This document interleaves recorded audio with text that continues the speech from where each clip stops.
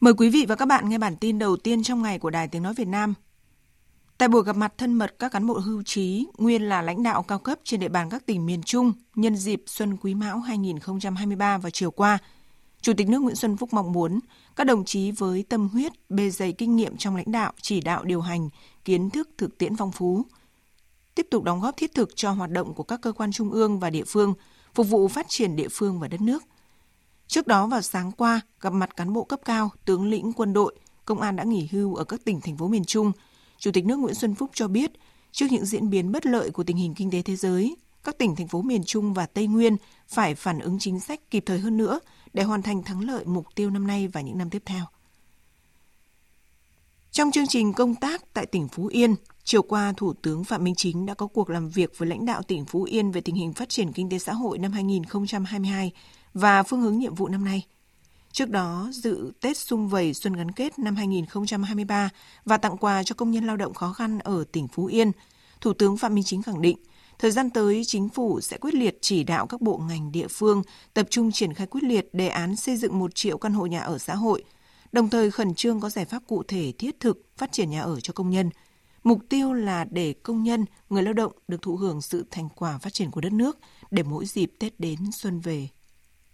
Đây sẽ là nguồn lực tinh thần mạnh mẽ để ngay sau Tết anh chị em trở lại làm việc với khí thế mới, phấn đấu hoàn thành tốt các nhiệm vụ, mục tiêu đã được đề ra, góp phần phát triển doanh nghiệp, phát triển đất nước vì mục tiêu dân giàu, nước mạnh, dân chủ, công bằng, văn minh để mọi người dân có được cuộc sống ngày càng ấm no và hạnh phúc.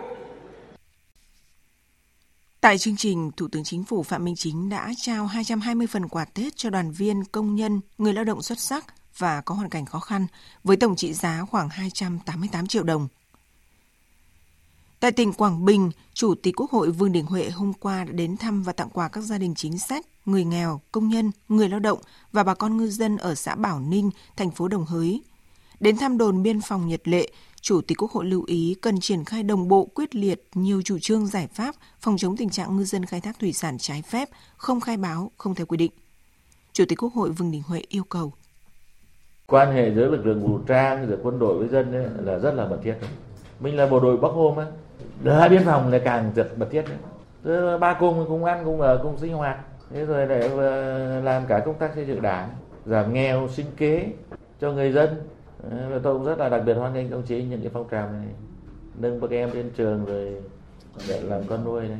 Và đặc biệt là bộ đội biên phòng có cái phong trào Tết là mới có cái phong trào là ngày hội biên phòng toàn dân, rồi xuân biên phòng ấm lòng dân biên giới.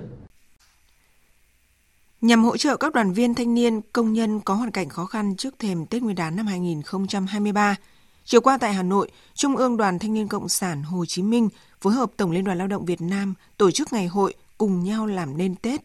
Đây là hoạt động đầu tiên trong chuỗi chương trình Cùng nhau làm nên Tết, triển khai tại 11 tỉnh, thành phố dịp Tết Nguyên đán Quý Mão. Trong khuôn khổ ngày hội, ban tổ chức đã trao tặng 1.000 phần quà Tết trị giá 700.000 đồng một phần đến các đoàn viên thanh niên, công nhân và người lao động có hoàn cảnh khó khăn. Liên đoàn Lao động Thành phố Hồ Chí Minh cũng vừa chủ trì tổ chức chương trình Tết cho em lần thứ 2 dành cho gần 300 thiếu nhi là con đoàn viên công đoàn, người lao động có hoàn cảnh khó khăn bị ảnh hưởng bởi dịch COVID-19 với tổng kinh phí gần 600 triệu đồng. Trung tâm chăm sóc và giáo dục mầm non One Sky Đà Nẵng cũng vừa tổ chức chương trình Hội Xuân năm 2023 dành cho gia đình công nhân hoàn cảnh đặc biệt khó khăn. Trung tâm hiện chăm sóc nuôi dưỡng 250 trẻ em là con công nhân hoàn cảnh khó khăn làm việc tại khu công nghiệp Hòa Khánh, thành phố Đà Nẵng. Tin của phóng viên Tuyết Lê.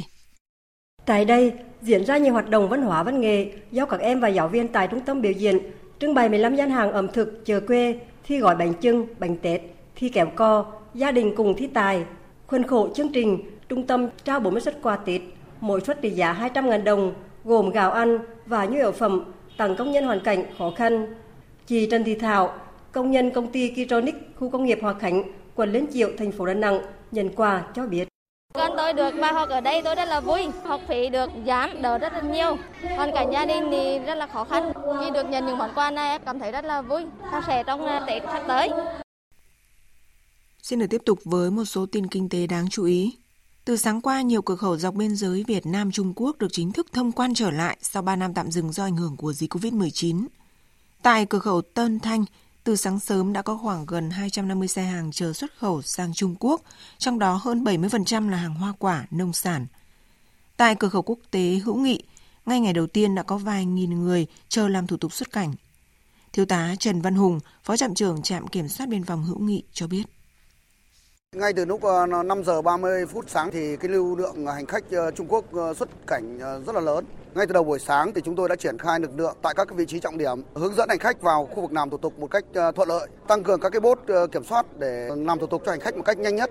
Trong thời gian tới mà khi mà cái lượng hành khách nó tăng cao thì đơn vị chúng tôi đã chủ động về phương tiện, về con người, các lực lượng hướng dẫn hành khách ra vào khu cửa khẩu được một trật tự và khoa học, đảm bảo cho hành khách là không ùn tắc, không chờ ở cửa khẩu quá lâu.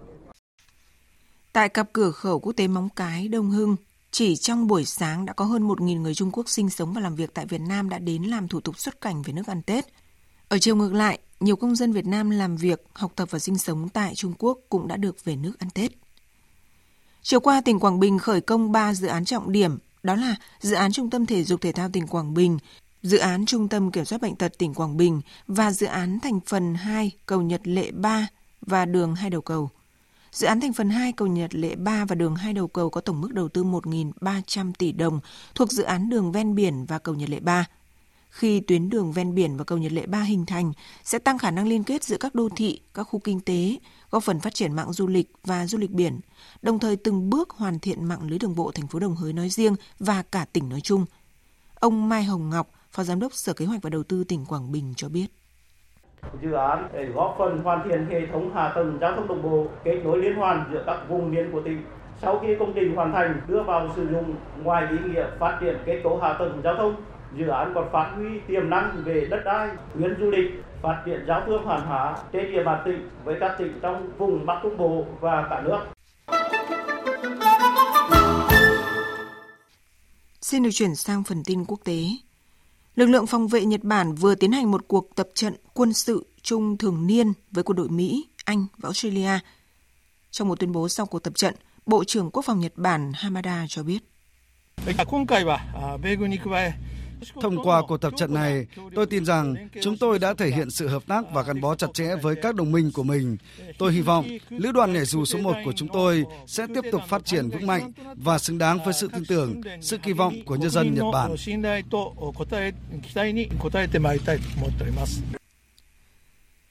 Tổng thống Ukraine vừa ký sắc lệnh áp đặt các biện pháp trừng phạt đối với 119 công dân Nga, trong đó có nhiều người nổi tiếng trong lĩnh vực văn hóa.